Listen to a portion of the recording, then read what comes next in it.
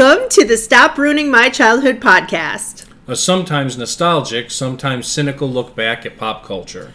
Join us as we revisit movies, cartoons, and live-action TV of the 80s and 90s and ask the question, does this hold up, or did I just ruin my childhood? My name is Megan. And I'm Steve. And today we are going to talk about the A-Team, the live-action TV show of the 1980s, which I think most people remember for two things, the van and Mr. T. That's true. So, if you haven't joined us before, we have a cycle where we watch a cartoon one week and then a live-action TV show the next week and then a movie the following week. But we interrupted that cycle last week to bring you a bonus episode for Easter on Superbook. So, before that, we watched Alvin and the Chipmunks. Now we're talking about the A-Team. And next week, we had a fan request for Willy Wonka and the Chocolate Factory. So that's going to be our movie, not from the 80s, but still part of our childhoods. Yes. So a little bit earlier than the 80s. A little bit. Yeah, so today we're still in April, though, and for Easter we had a number of Easter treats that we had not tried since we were kids, and we're continuing with that theme today. So our snack review today is the Cadbury egg. I'm sure everyone remembers the Cadbury egg from their childhood. They're still out today. You can easily buy Cadbury eggs at pretty much any store or convenience store that you go to. And so we've actually got 3 different kinds of Cadbury egg here. Yeah, so the Cadbury egg, it's an interesting story. Cadbury was actually established in 1824. And they started by doing drinking chocolate, which is what they called hot chocolate back then. Oh, okay. And then they wanted to do moldable chocolate. As they were playing around with hot cocoa recipes, they discovered this. So you take the first... I'm going for the regular Cadbury. The regular. Just the normal, original Cadbury egg. Yeah. So they merged with another company and they started doing these cream-filled eggs, which is basically fondant. Steve was making a face about the fondant.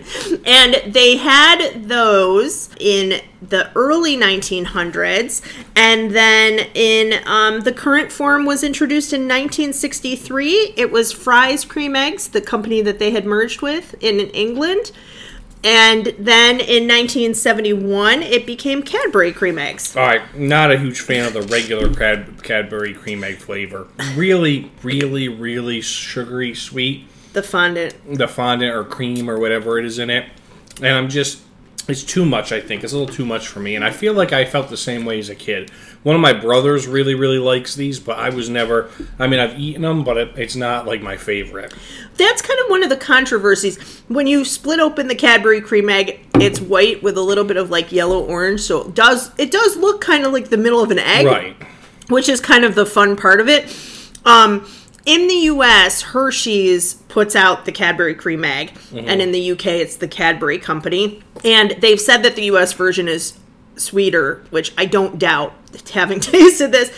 One time when I was a kid, my mom used to make these cookies that had sweetened condensed milk, and I loved them, and I was like, oh, if I like those cookies, maybe I'll just like just eating sweetened condensed milk. So I took a can and I cracked it open and I took a spoonful, and that's what this is like. Yes. That unfortunate incident. It's a little much. Yeah, I remember Cadbury Cream Eggs not only because it was a big piece for during Easter and things like that, but also I remember the commercials, right? They had the rabbit that did the buck, buck, buck, buck, right? That did like the chicken sounds, and then they would move them into other... Sometimes they'd have a lion with rabbit ears on, and they just had all sorts of different stuff. So that's the thing, that apparently they weren't really that popular in the 70s. And because of that campaign, they became more popular in the 80s. So the caramel eggs were actually launched in 94. And then the chocolate were launched in 99. But have you ever had a chocolate one? I just had it, and it's phenomenal. Is it? Yeah, I like the chocolate cream egg way more than the normal cream egg. I have to get a drink of water because the cream egg is still... It's like coating my tongue. It's so sweet. So yeah, the chocolate cream egg is really... It's like almost fudgy in the inside. Yeah, it didn't spill out. It doesn't spill out. We cut one in half, and it cuts pretty cleanly, and it's almost like brownie fudge almost. So yeah, I'll try the caramel as well. The caramel, from looking at it, the caramel cream egg really spills. Like, it's basically looks like they just made a chocolate egg and filled it with liquid caramel. Okay, these are gluten-free, so now I can eat it. I put it in my mouth It's too and I late. You held had it it in your there. mouth already. Oh, the chocolate is good. Yeah, right? I like the chocolate one quite a bit. It's more like a truffle. Let's. That's something of the original that I always felt like the chocolate I liked, but I didn't like the inside. Okay, so I'm going to try the caramel one now. All right, try the caramel. It's pretty good. Yeah. Yeah, definitely has the caramel taste to it. It's not as overpowering. Neither the chocolate or the caramel are as overpowering as the original. I really like the caramel. Yeah. Yeah, those are really good. So I guess the newer versions to me I prefer. I would like the chocolate cream eggs and I would like the caramel cream eggs. I still am not a huge fan of the... It's surprising that the original would be sweeter than the chocolate and caramel. But it is. It's fondant. It's like a liquidy fondant. And you know, one of the variations of this, they sell just the fondant in like a tube. Oh, God, why? I don't know why would you do want that to someone? They also had, for a while, they had a white chocolate one in New Zealand. I can't imagine that with white chocolate. It would be even worse. Yeah, because the white chocolate's not going to have as much taste as the chocolate. So they have a berry version and a mint version at different times, but I would try the berry version. I'm not a huge mint fan, but I know you're not either. Yeah, I can't have mint. But the chocolate and the caramel weren't bad. So this is the tough part, though. Wait. Before we go to our review, I just want to say that ad campaign you were talking about, they ran 2 ad campaigns, which is kind of unusual, but something that Geico picked up on. Like, Geico will run, 3 ad campaigns at the same time. Yeah. And the one was How Do You Eat Your Cadbury Egg, where they had, historical figures eating the Cadbury, yes. cartoon versions. I remember that. And that became a little bit popular, but then when they had the one that you talked about where... The animals. The bunny is so cute, and it's clucking. Yes. It's so adorable. So yeah, a fun Easter treat. This is the difficult part, rating it. The difficult part. Okay, out of 5 Mohawks. Okay. For Mr. T. If you haven't joined us before, we do 1 out of 5 for the snack, 1 out of 10 for the show. For the show. Movie. So 5 Mohawks for Mr. T. So are we grading the original Cadbury egg? We have to grade the original. No, because the other 2 didn't come till later. Okay, so grading the original Cadbury egg, I'm going to give it a 2 out of 5. Yeah, me too. I mean, it's not inedible, but it's not close. Like right now. If there was another one in front of me, I wouldn't want to eat it right now. I've had enough just from that half. 5 out of 5 for the caramel and the chocolate. Yeah, but we weren't grading those. We're grading the original Cadbury egg. Okay, so we're going to wait for the sting. That's a little sound effect. Yeah! 2 out of 5 Mohawks. 2 out of 5 Mohawks. For the Cadbury cream egg. That's the original. We both agree, though, 5 out of 5 for the newer ones. I highly recommend, if you see these in the store, you're thinking about getting them for your kids for their Easter baskets, gravitate toward the chocolate and the caramel. The chocolate and the caramel. They don't need the regular one. But yes, 2 out of 5 Mohawks for Mr. T, or as Mr. T would say, I pity the fool who eats Cadbury egg. There we go. There we go. All right, so what we're going to do now that we've had our little nostalgic snack review, we're going to talk about the A-Team. So, Steve, can you give us just an overview of the show as a whole, and then later when we get into the episodes, we'll give a summary of each episode. Sure, yeah. So the overview of the show really is the fact that it's about 4 military people. They're men who are part of a military covert operations group. At the time when this was written in a show, it was actually from Vietnam. Right, because Vietnam had just ended in the 70s, and so now we pick up with the show in the 80s. They had been part of a covert operations group who were framed for a crime they didn't commit. They were put in jail, they broke out, and now they're on the run. But of course, they didn't do a crime, and they're good guys. So they use their covert military skills to help people. They're basically, I guess, what you'd call mercenaries. Like, they help people for hire, but sometimes they help people and don't take money. Like, it depends on what people have, right? Yeah. If people have the money to hire them, they do it. But a lot of times they end up helping people that don't really have much either. It reminded me of the show Leverage. Like, sometimes they take money, but if the people really need their help and they don't have money, they're not taking money. I mean, this is early 80s. I feel like this this theme set up a number of shows. Yeah. You have Leverage, right? In the 90s, you had The Pretender, where he had a certain set of skills because he was a genius. Forgot about The Pretender. So he would pretend to be different people, and he would help people out. Yeah. Right? You always have this system of a person or a team that are doing, basically, selflessly helping others, basically. And that's kind of what's happening here. And so you have 4 people on the team. You have Hannibal, who is a colonel, and he's the leader, and he kind of makes the plan. You have Face, who is military intelligence, and he's kind of like, as it says, face man, he's kind of the face of the group. He's the guy that, he does, like, disguises, he goes in undercover a lot, things of that nature. And he flirts with all the ladies. He flirts with all the ladies. Because he's got the face. He's a ladies' man. Yeah. Right? You have B.A. Baracus, who's Mr. T, famously, who many people think of as the muscle, but actually, Mr. T was, his character of B.A. was like motor pool. He was like a mechanic. Okay. And he could build a lot of things, which they often did.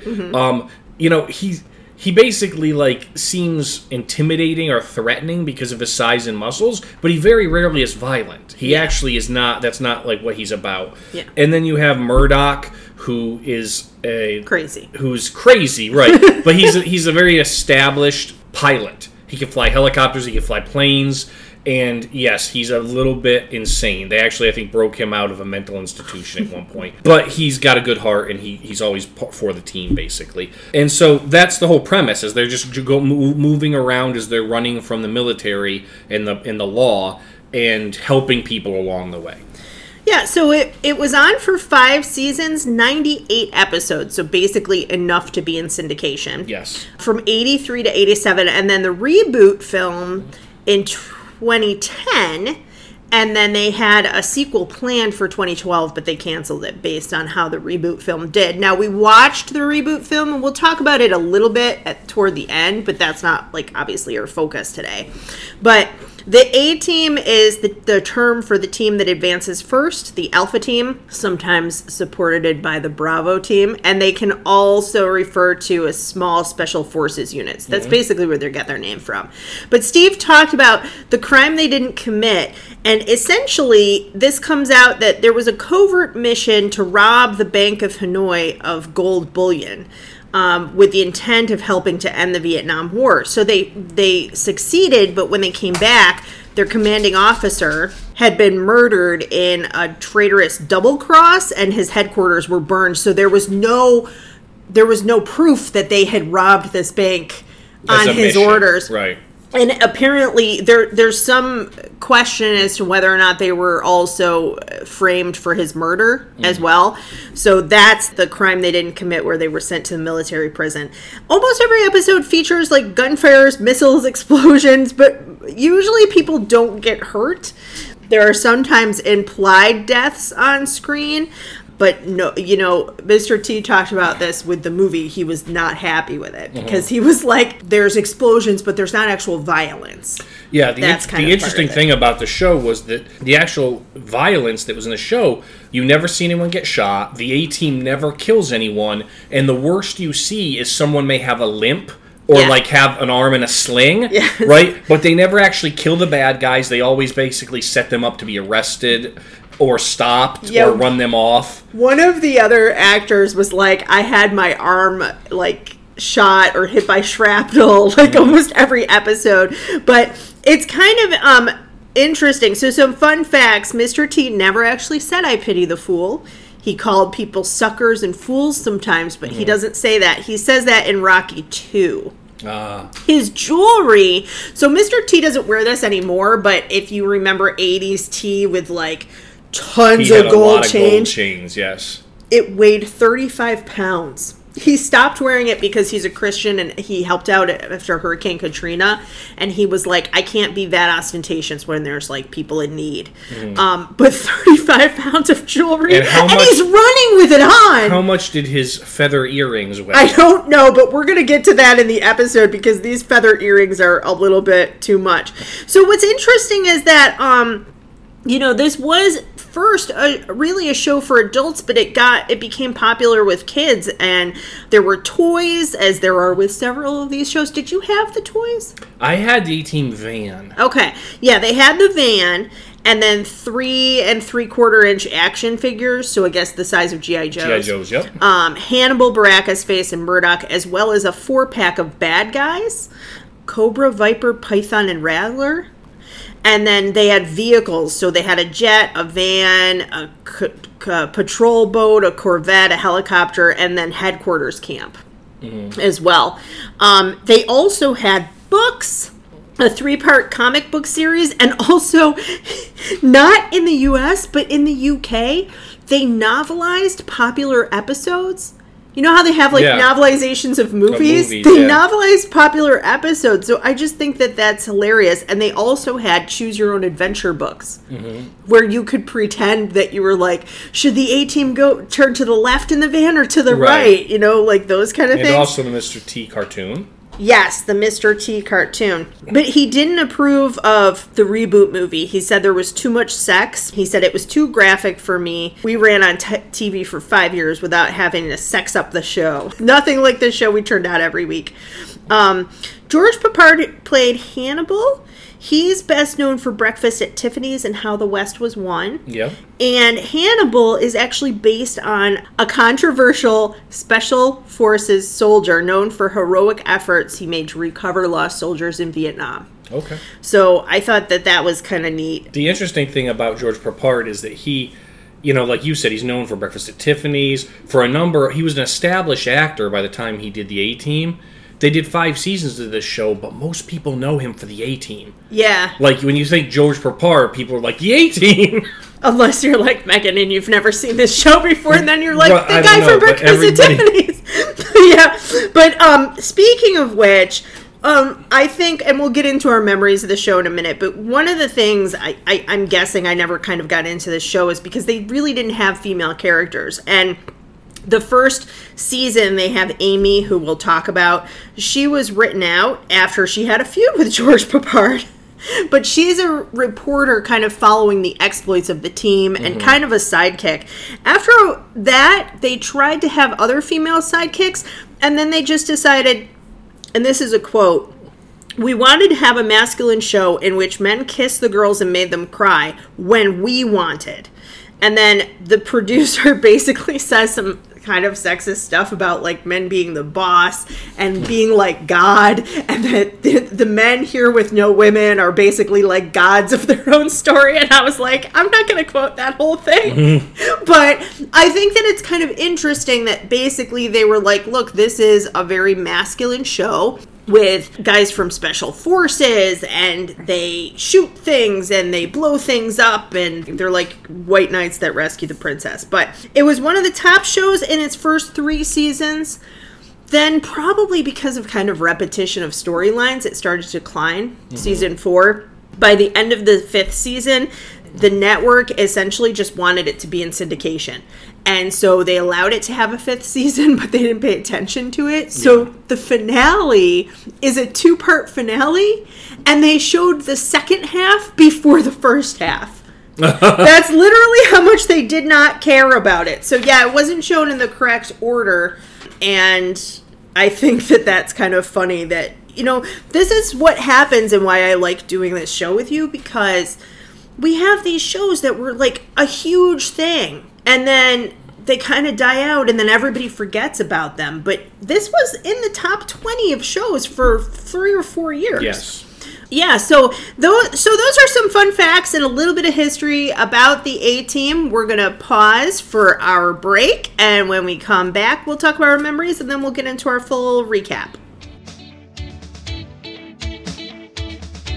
This podcast is supported by its creators and listeners like you. Help keep our show ad-free by visiting our website, stopruiningmychildhood.com. There you can find links to our social media. And this very podcast you're currently listening to. Both Megan and I are authors, and you can find links to our books on our About page. And on our Watch With Us page, you can find videos and links for all the shows and movies we discuss on the podcast. And more importantly, links to buy the nostalgic snacks we review as well. We also post bonus content about once a month. So like, subscribe, and follow. For a small independent podcast like ours, it really does make a difference. Thanks. And now back to the show. All right, welcome back, everybody. Just as a reminder, in case you forgot, my name's Megan. And I'm Steve. And we're going to talk about our memories of this show. Do you have any? I do, yes. I don't have You don't have any memories. Well, huh? I didn't. I would have been pretty young for this show, and it would not have been. I don't.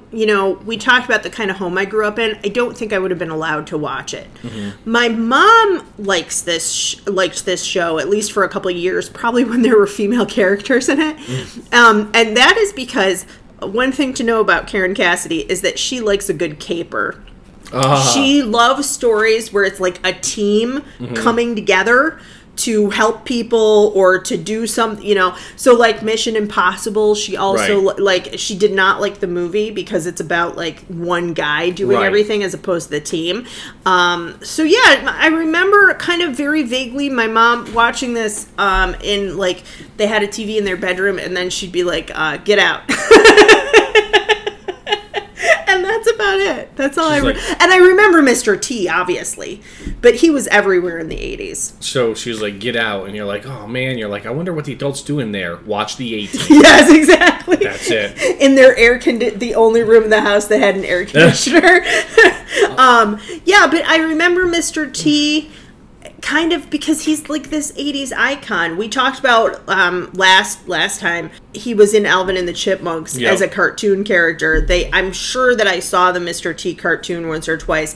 They also had him do a lot of those tags for NBC of like the more you know and knowing it, like G.I. Joe had knowing is half the battle. But and he was also on like the Got Milk posters, and they had posters. He was everywhere. They had posters for literacy all over my libraries, my school library and my like home library, and one of them was Mr. T like reading a book. Right. Another one was like the Muppets reading a book. So yeah, it's just kind of funny. But talk about your memories. Well, I remember the A-Team. I watched it. I was little, but I mean, I would have been 6. Through 10 or 11. Yeah. And so I remember watching the show quite a bit. I mean, it was one of those things you look forward to coming on. It's a little boy show, right? It's soldiers, and they're helping, they're good guys, and, there's action. Have a cool van. There's action, but it's not violent. Really, the action, the violence of the action are like cars flipping over, right? Explosions, but no one's ever in them, which is hilarious. They'd shoot at a car or something, and they'd wait till all the bad guys ran away to blow it up, right? But it was good. I remember all of the characters. I remember not just Mr. T, but Hannibal, Face, Murdoch. And it was a pretty cool show from what I remember. I do remember Mr. T all over the place. Yeah. I remember, of course, the black van with the red stripe, which was like their trademark, van. Which it seems to me now, looking back on it, is probably the worst vehicle to drive when you're on the run. Like, it's very noticeable. It's not like there's a lot of black vans with red stripes going down. That's true. With a spoiler on the back, right? And now, granted, the 80s had a lot of conversion vans, but that's probably not the best getaway vehicle. But yeah, and I remember Mr. T and cartoons. Like I said, I think there was a Mr. T cereal at one point. Yeah, there was. Or was he on the Wheaties box, maybe? Or did he have a separate... Mr. T cereal at one point. Yeah, like Mr. T O's or something like that. And, he was in Rocky, or Rocky 2. Yeah. I mean, he was just kind of all over the place. And so I recall that quite a bit. It was something. It probably wasn't like my top 2 or 3 shows, but I remember watching it quite a bit, and I remember liking it when I was a kid. So it brings up pretty good memories. Yeah, I forgot to mention too that we watched these episodes on Amazon Prime. Mm-hmm. You do have to buy them at this point in time. I'm not sure why they're not on Peacock through NBC. They used to be on Tubi for free. So at the time of this recording, you have to buy the series or each individual episode on Prime. But I will definitely link that in our blog, as well as Steve was talking, I looked up Mr. T's cereal and I got a great picture of it. And you can still buy those on eBay. So I'll link that. And the Cadbury eggs, in case you want all the varieties available of Cadbury eggs. It airs on the Esquire network, and so it's kind of all over the place. They probably moved their They probably change what they offer. Yeah, they probably rotate. So that's what I'm saying. I'm going to link the Amazon Prime version, but it might be on Tubi for free later or for free on Peacock. So we watched a couple of episodes. The first is The Children of Jonestown, Season 1, Episode 3. Oh, I'm sorry, The Children of Jamestown. Oh, I said Jonestown. Yeah. Because that's who it's based on. Oh, my goodness. So, can you give us a rundown, just a brief plot summary before we kind of get into the full thing? Yeah, basically, this is it's interesting because this is the A-Team's first regular show. Yeah, we couldn't find... The pilot was part 1 and 2. We couldn't watch the pilot. And so, which is good. We started with, like, their first regular show. The A-Team is hired to save a girl from a cult by her, like, rich dad, which they do relatively early, but then they end up trying to save everyone else, too, as well. Yeah, so this is kind of one of those things, it reminded me of Law & Order SVU, where they'll have, like, ripped from the headlines, because Jonestown had only happened in 1978. Yes. I wrote that down, too. This reminded me of Jonestown. The cult leader, Martin James, I feel like is Jim Jones. It's Jim Jones. Right. If you don't know who that is, so Jim Jones he had this cult called the People's Temple. They were under pressure from the government because of some of the practices that they were doing, and they moved from California to Guyana, and a senator came to visit them. The senator was killed by them, and then he staged, like, a full, like, mass suicide where they all drank Kool-Aid. Now, there were a couple people who escaped, thankfully, but there were over 900 people who perished. I don't want to bring down the podcast because this is mostly a comedy podcast, but this is definitely an event that it was a huge catastrophe, and it certainly would have been still in the minds of people in 1983. Yeah. Martin James, who's the cult leader in this show, his, like, goons dress as monks. Yeah. I guess so. They really want you to get the fact that it's like a religious cult. Yeah. He captures the A-Team when they're trying to kind of release other people. They get the girl away. Murdoch flies her to her dad. Then Murdoch goes back to save the A-Team. They're captured. They get away from the cult. They go to a farm. Of course, this is the first regular actual A-Team episode.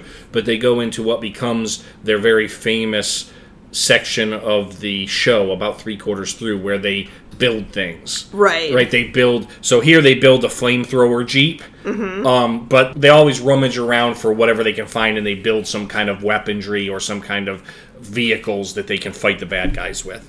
And then there's Revenge Time, where they kind of basically they lure the bad guys onto the farm, which they've booby-trapped and prepared to, take them down. Thank you for that summary. Mm-hmm. So let's talk about the episode bit by bit. The first thing that I noticed is that we have a preview here. Now, they do the same thing. In a couple weeks, we'll watch Murder, She Wrote. And they do the same thing on Murder, She Wrote, where they give you a little preview of the full episode. But they showed us way too much. Almost the entire episode. We had to fast forward because it was like, maybe 3 minutes? Yeah, and it was way too much. It was showing like people talking. I was like, this is too much. And then they have this voiceover. Martin James has taken in youthful followers. One of those is Sheila Rogers. So that's like this like voiceover. Is that kind of typical? I don't think it was later. I think that's how they started. This is just something how they kind of started. But they have, as Steve said, they're showing you what these people look like. So they're kind of like, all the followers were in white. Yes. Right? And then all the goons are in brown monk robes, which I can only guess that they were like, we should dress them all the same. They're a cult. And they went back into like the wardrobe department, and there was, probably leftover from some other show, monk robes.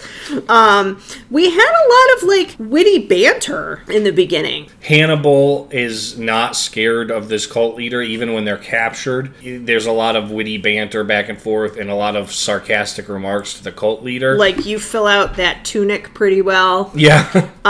Murdoch is playing around in the helicopter. They kind of have these, like, depending on how you see it, kind of cheesy lines, which, by the way, we had a lot in Manimal too, which was around the same time. So this must have been kind of like a writing formula that we'd have a dramatic, like, lighten it up a little bit, right, with some humor. So they're starting to do like basically they're con artists in a way in the first part of this. Yes. Right?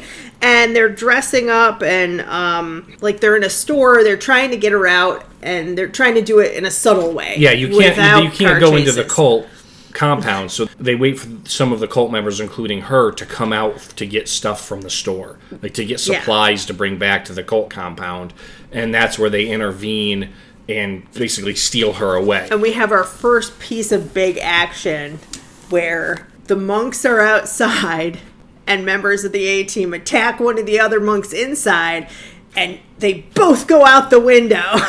Yes. These two unsuspecting monks, and I'm hoping that it's sugar glass, but it shatters in this very like dramatic fashion. That was pretty neat. It was a lot, you know. They're soldiers, but we're playing with kind of like some very masculine tropes, and it reminded me of Old West movies. Yeah. Like the cowboys start fighting and they go over the bar and they don't and actually go out the window. They don't attack a monk inside. Hannibal and Face get in a fake fight, and the two of them go through the window. Right. Yes, it's a distraction to get all the monks kind of away from the kids.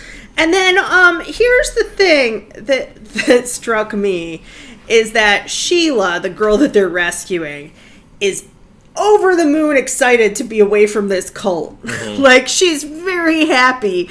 And again, you could kind of see like the campiness of this, because if this show were being done today, they would, first of all, I think they would know a little bit more about like Stockholm Syndrome and brainwashing and things like that. But also, she's been through some pretty traumatic stuff, and she's just like, oh, thank you so much. I've been trying to leave for 18 months, but they keep reading our mail. Just walk away, Sheila. Yeah. They're not, but, so that's the thing, like, they're implying that they're holding her there with, like, guns, and they're reading the mail and things like that, but it's a lot less of, like, a psychological hold over them. So it's kind of simplified. I don't know. Mr. T finally comes into the picture. He kind of is reading his lines like they're on a book in front of him. Well, he was new at it, I guess. He was new at it. He seems like a nice guy, but yeah, he's not. He helps them get her away, and he's then not the most subtle actor. They all go back to try to help the cult, and that's when they are captured. Yes, the team's captured, and Murdoch, though, is in the helicopter and has to go back. Right. He's the one that he takes the girl back to her dad. Now, we never find out through the whole series Murdoch's first name, but you can... Here, I didn't get as much that Murdoch was crazy as I did from the second episode that we watched. But he kind of seems to, like, take on different people's personalities, right? Is that kind of, like, part of his deal? Yes. All we know of Murdoch, we don't know his real name. The only thing that comes out is they call him Howling Mad Murdoch. That sounds about right. They capture the rest of the A-team. Murdoch's in the sky. And Face says, and I wrote this down exactly because this was like my highlight of this moment. Mm-hmm. He looks at one of the monks who has a huge gun and he goes, I will fear no evil. Thy rod and thy AR-15 will comfort me. Yes. Again. It's so cheesy, some of this dialogue, but that one did make me laugh. And they do have Amy, the reporter, with them at this point, who she gets captured too. And it's interesting because the writers use Amy as almost a stand-in for us, right? Mm-hmm. She's asking the questions that you don't know about the A-team, so you're seeing them through her eyes. So, like, they're captured, but then they get put in this barn, and you realize that they kind of were captured on purpose, because she's like, oh my gosh, we're captured, what are we going to do? And then you see their specialties come out. Mm-hmm. Right? Face is like, well, you know, they don't really have a good setup. Like, you realize that when they were captured, they were all observing around them. Yeah. And BA's like, the armory's right up front, which is a bad spot for it, but it leaves it open to us. And so they've been, like, basically breaking down this whole area as they were being captured. They're casing the joint, basically. And then they cut over to the cult leader, apropos of nothing. He's wearing sunglasses, and he stares off into the distance, and he says to some of his goons, I stopped dreaming. I used to dream, but now I stopped. And then they go back to the A-team and what they're doing.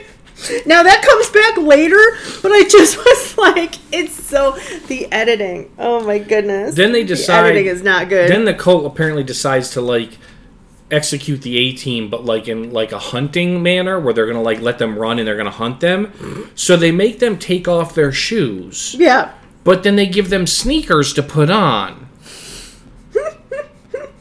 And I'm like, what? Like, just let them keep their shoes then. They're ethical. Like, you wanted to make sure that they didn't sprain an ankle during the hunt? Yeah, and during the hunt and throughout all the other scenes, too, we mentioned this, but Mr. T has his 35 pounds of gold chains on. Yes. And the classic mohawk. But he also has these long feather earrings that come down, like, to about his chest. They're probably like, what, maybe 5 inches? I would say they're like 5 10, or 6 inches 10 to 11 inches, yeah, from his ear down. From his ear down, and he's running in these. And it's not just one in each ear. He's got, like, multiple holes, multiple piercings. Mm-hmm. So it's like... I'm sorry. This is just going to be me laughing through the whole podcast. But he's running, and these feathers, and I'm like... Those seem like a safety hazard if you're on this type of a team. And surprisingly, he's not the one that gets hurt. Yeah. But what you were saying about Amy is that they say to her, she's like worried, and she's also like, I don't know. She seems like jealous at certain times when Face pays attention to other girls. Yes. Yeah. But they say she's like, oh my god, I don't know, maybe we're gonna die, and they're like, we all gotta die, Amy, except death. That way we ain't got no fear. That's Mr. T. That's Mr. T. And you're like, what? Okay, Amy, you're a reporter. Just accept death. And then they steal Hannibal's boot. So that seems to be a point for him when they take his shoes. Yeah, when they make them take their shoes off and put sneakers on, they take Hannibal's boots. And he's like, I'll be back for those. Yes. And I just didn't understand the point of making them change shoes. Like, I get if you're going to make them take their shoes off and they got to run barefoot, because that, like, hinders them. Yeah. But to give them another pair of shoes, I don't know. Why did you make them take... Unless it was that they're all the same pair of shoes, and then it made me think about that cult that all wore the Nikes and killed themselves. Yeah. But that was after they were the way 18. later, though. Yeah, and then they find... They pretty much make a bomb out of art supplies that they found. They find these art supplies, and that's how they make their bomb. So, as Steve said, that's the point where they start making something. Right.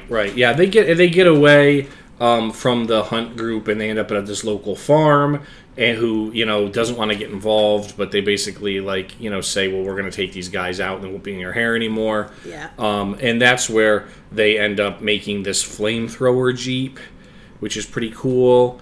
Amy all of a sudden seems to know how to make stuff too, so I'm assuming maybe she's picked some things up along the way with the A-team. Face is flirting with the farmer's daughter. Big time, yes. Big time, yeah. Because Face gets hit in the head with a rifle, and of course that's your injury. You don't see any blood, right? No. And they just help him, like he has an arm around both Hannibal and Amy, and they're carrying him in almost like he's woozy, and then he puts his head down on the farmer's daughter's lap. Yeah, and she's like, ooh la la, man is here. Yes. And Amy doesn't want Amy any part of that. does not like it. You can see why they wrote Amy out, because it was kind of hindering. If she gets together with one of the guys, it hinders the kind of storylines. It hinders chemistry with new people. And it definitely does. So at any rate, they put together. The guy's like, "Well, I got some art supplies in my barn," and they go out and they make these things out of the art supply, and then they set them up around the cult. It's not art supplies, really. He says that it's art supply. I know he's a sculptor, but he says these are metal, my art supplies. Right, so he has torches and metal and things like that. Yeah, that's a good point. As I'm saying art supplies, people are probably picturing watercolors. Yeah, it's not. Like, yeah, I've got some cotton balls in finger paints and in the Elmer's glue. Yeah, yeah, but so at any rate, they pull it off. Mm-hmm. And the cult leader is basically left for the police to come and get him. And the cult leader's like, this is why I stopped dreaming. Yeah. Because things were coming to an end, and because he almost sees the error of his ways, I guess. I don't know. Right, yeah. Again, not really. Yeah, they wrap them. Basically, they they get them to surrender, and they hold them under guard until they see the law enforcement coming, which is the National Guard.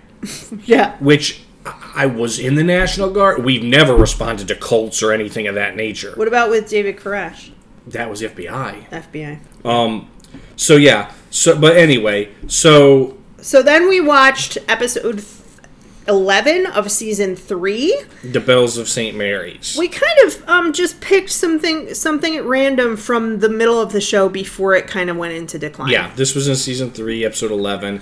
So we jumped from 1983 to 1985. Yep. They've gotten their feet under them a little bit. Yeah, the acting was a lot better. Yeah, this starts off, the A-team is kind of like, in between jobs, they just hang in communities. So here they're back at Face's original hometown, and he and BA are coaching football for his high school. Which I was like, isn't he still on the run? Wouldn't all the sisters of this high school be able to turn him in? Well, apparently he's well loved. Yeah. So this is St. Mary's High School. The name The Bells of St. Mary's is from an old movie. But here the Bells are a singing group kind of connected to a family from this high school. Yes. The quarterback for the football team, this is how the team gets roped in. They notice something's wrong with the quarterback.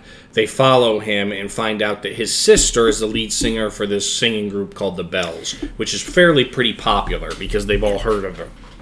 So the singing group is in trouble because they have they're trying to get away from their former manager. The manager is basically harassing them, and they have a really bad contract where basically the manager gets 90% of the income. Which I think is based on the guy from Motown. Could be, yeah. Very Gordy. And then their contract is up, and he's trying to force them to re-sign. So they've run back to the one girl's hometown. So the A-team gets involved. Come to find out, though, this guy is not really in charge. He's funded by a much higher level, Las Vegas businessman. Yeah, which is it's kind of clear that this is a mob guy, and you're like, why does he care about this little singing group? Because they're not hugely popular, and he's like, because I collect things, and nobody says no to me. Yeah. So you could kind of see how this could happen. So when we come and we see them, they're playing football.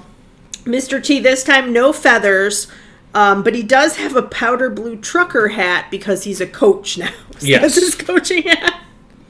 And there's this guy, Danny Diamond is their manager, and I put, looks like a disco version of Colonel Sanders.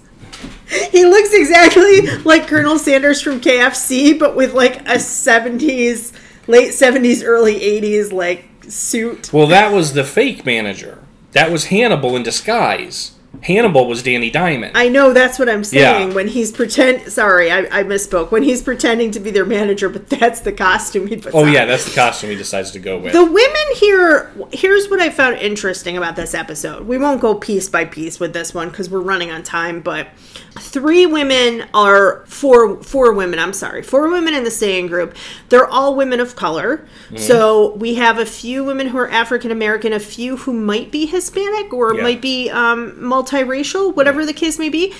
They never comment on the interracial relationships because Face is flirting with them, but then so is Hannibal as well. Each of the ladies kind of has an eye out for the A-team members. But Face kind of has two ladies, and Hannibal says he better practice his juggling. Yes. Which is this show, if you get into film theory, this is a very male gaze show. It's a masculine, a male driven show. So the women are only seen through that lens of the guys. Having said that, I thought they're just all girls are pretty. That's how they're treating it. And it was surprising to me that they were doing that in 1985 because it wasn't that long before that we had things about anti-miscegenation laws and stuff like that in terms of what Hollywood could show and what it couldn't. So for a TV show, I think that was pretty forward thinking. Yeah. Not how they treated them as women, but the fact that they never comment on the fact that they're people of different races. Right. And I think today they probably would. And of course now you have the A-team is saving them from this controlling, violent manager. Right. His guys have guns. And, they come to try to intimidate the Bells, but are outmatched by the A-team, who are professionals, and then the mob kind of big head boss guy sends pros who also are outmatched by the A-team. Yeah, what I liked here is that they do this thing where they spray paint on the guy, and again, you're like, this is so cheesy, but Hannibal kind of explains, this is the plan because he keeps sending these goons, he's just going to send his men, we want him involved directly. Yeah. Like, we want to get to the big boss, and the only way to do that is to make him angry. And sure enough, he's in the car, and he's like, I'm going to handle this myself. Right. So then they can catch him in the act and get him arrested. As opposed to all of his lower-level people that they don't. And then we have, of course, I love this in 80s shows when we have, like, the song break. The bells are practicing in what look to be very large skirts. Like, these are, like, short... Well, there's two kinds of skirts. There's, like, a skirt with shorts underneath. But these are, like, wide-legged shorts. Mm-hmm. And, like, a jumpsuit. So, and big shoulder pads. I love it. I love the 80s fashion here. But the bells are all practicing, and they're singing Right Straight Into My Heart, which is this very bouncy 80s pop song that really... It could have been a real song. Right. It really could have been. And I looked up the lead singer because I was like, she's pretty talented. Mm-hmm. I was like, is this, the other girls had only really done this show and maybe one or two others where they're like, woman number 4. But Charlotte King was in Mad Men, Deep Space Nine. She was Cisco's wife in Deep Space Nine. That was all after this. All after this. She was in Straight Outta Compton. Mm-hmm. She's been in a number of things, and none of them she sings. So I don't know if this is actually her singing. Right. But in terms of acting, she's kind of acting circles around some of the other people in this. Yeah, she's really, really good. Really good.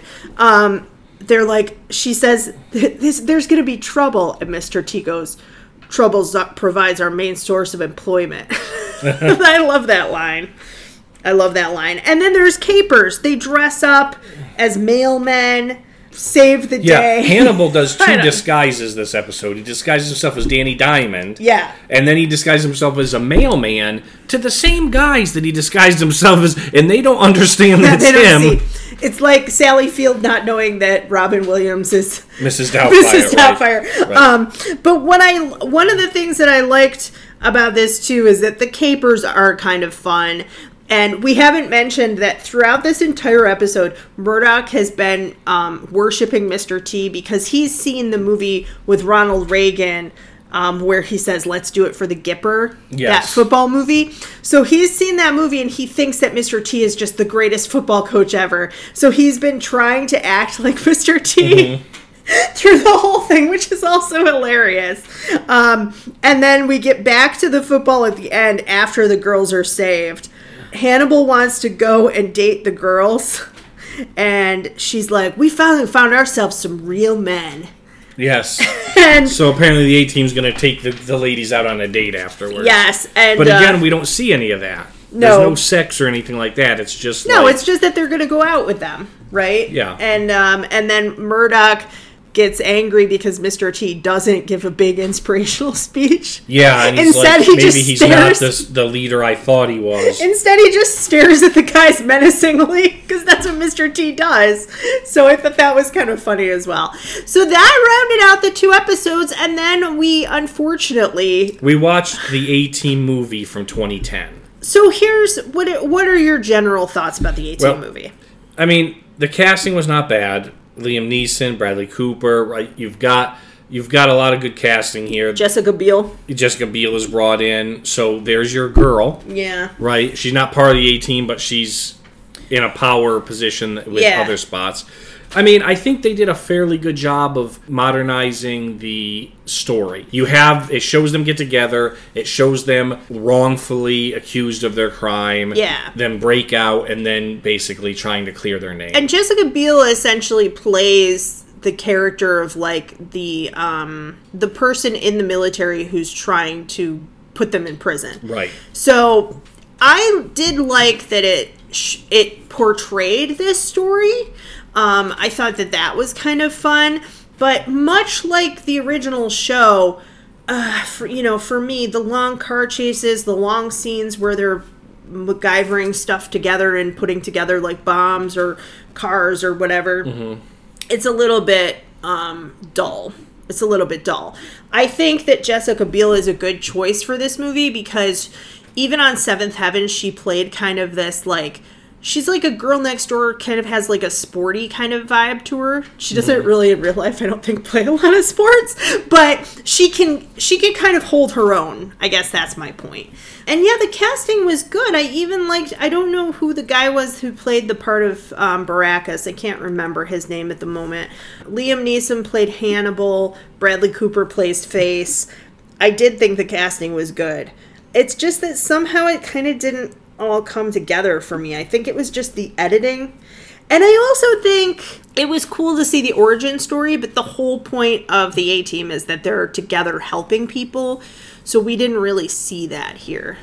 Yeah, it's Quentin Jackson that plays Mr. T-Spot. Yeah. And he's mostly known as Rampage Jackson. He's an MMA fighter who tried to transfer over to acting. The other thing is that they did change, like they have Baracus, who's the Mr. T character. Mm-hmm. They have that he was in a different unit. He's also Special Forces. They kind of have this whole thing of like how the team comes together. Right. Now, I did like how they broke out of prison.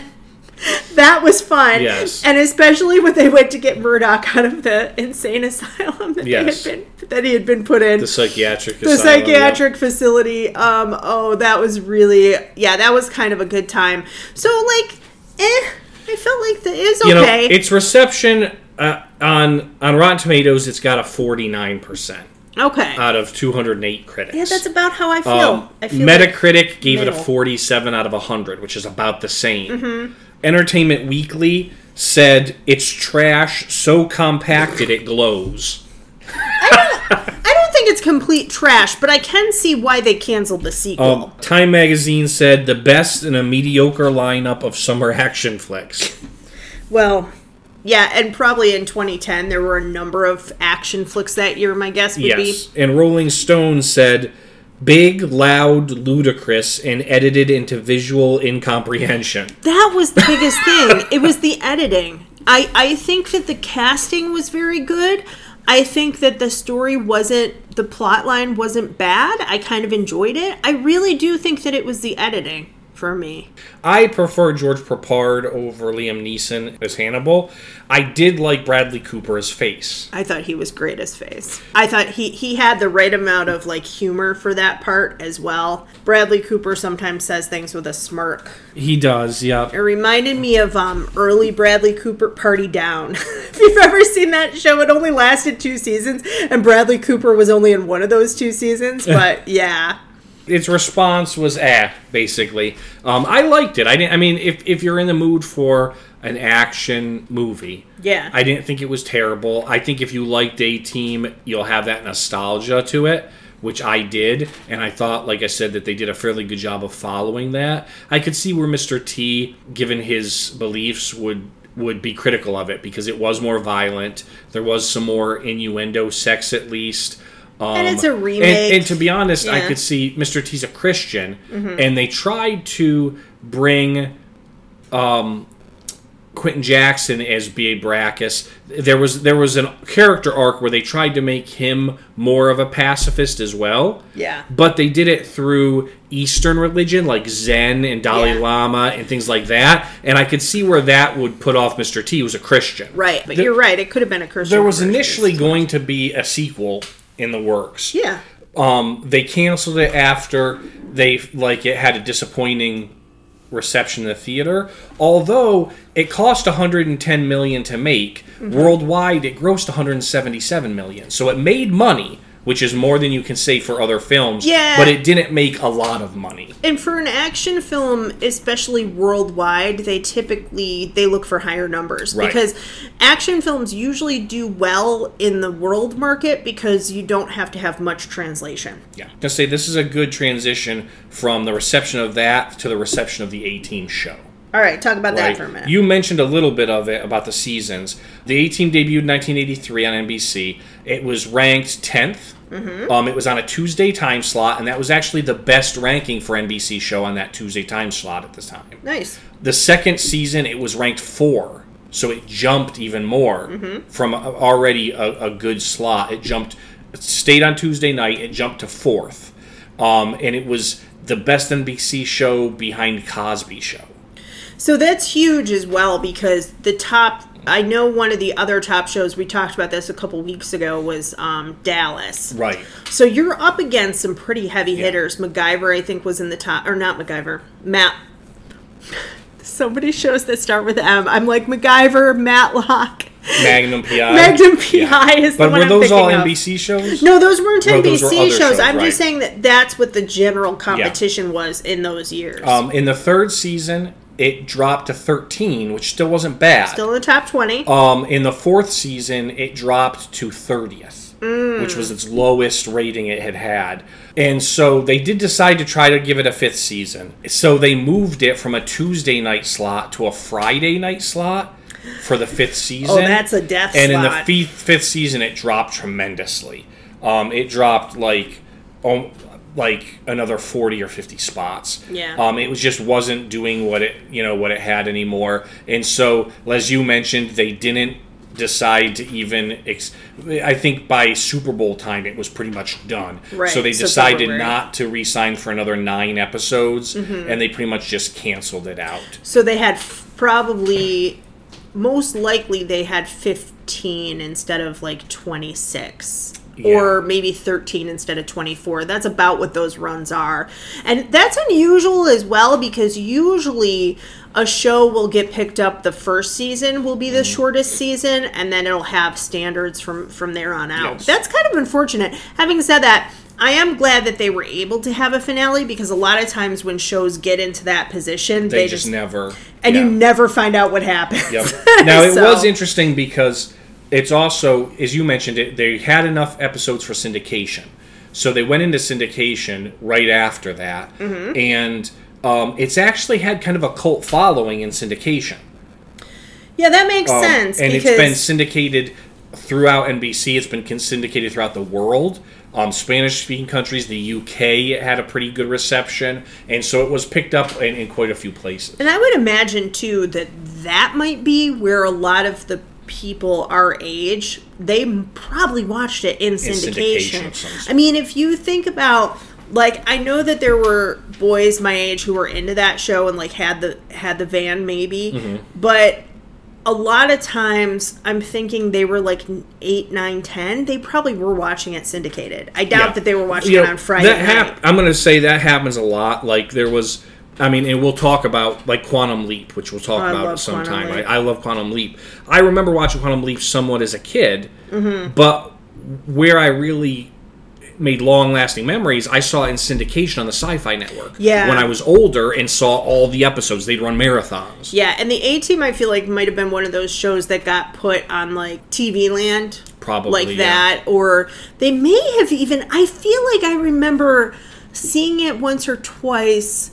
Again, I don't think I watched a full episode, but just seeing it on Saturday mornings, like after the standard cartoon block, that they'd show a rerun of the A-Team. Yeah, it could have been, yeah. I could even have seen it in the... Now, keep in mind, this ends in 85, right? And so you start to have a lot of... At that point, you still didn't have a lot of network television, right? Right. So it was near the end of the 80s, early 90s when your TNT, USA, all those networks started splitting. And I could see them showing the A-Team in syndication, like, for content and to get viewers. Yeah, that's what I'm talking... Like, when you had a channel like TV Land, they would pick up 1 or 2 shows. They would show them all the time until they got 2 or 3 more shows, and then they'd show those a bunch, and then they'd start mixing it up. TBS is a perfect example. Remember when TBS used to show things at 11:05 and 11:35 instead of exactly 11 and 11:30? So funny. But this is the kind of show that would have been on there. So, having said that, that's what the critics thought. What do we think? Steve Hall, does it hold up? How many Mohawks out of 10 are we going to give the A-Team original series? Yeah, we're not counting the movie. We talked about the movie already. So the A-Team original series, I think it holds up. I think there's a lot of dated pieces to it because it was 83 to 87. Yeah. Right? And you mentioned there's a few different cultural things that don't hold up as much anymore. But I think it was a decent action show. I think it was family friendly. Like, if I had a kid who was maybe 8, 9, 10, I would watch it with them. Mm-hmm. You know, there wasn't sex in it, really. There wasn't any actual violence.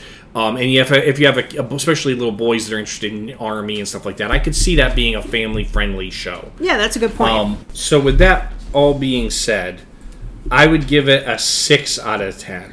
Yeah, I'm kind of close to where you are. I just feel like the depiction of women is really troubling to me, and the way that it's edited as well. The editing's a little slow, kind of, you know, that's how those 80s shows were. I think if you redid this show and you had it be like, not the reboot movie, but I'm saying if they brought it back as a show with a cast that was both men and women, I think it could be really cool. But for me, I'm at like a 5, I guess. So, yeah!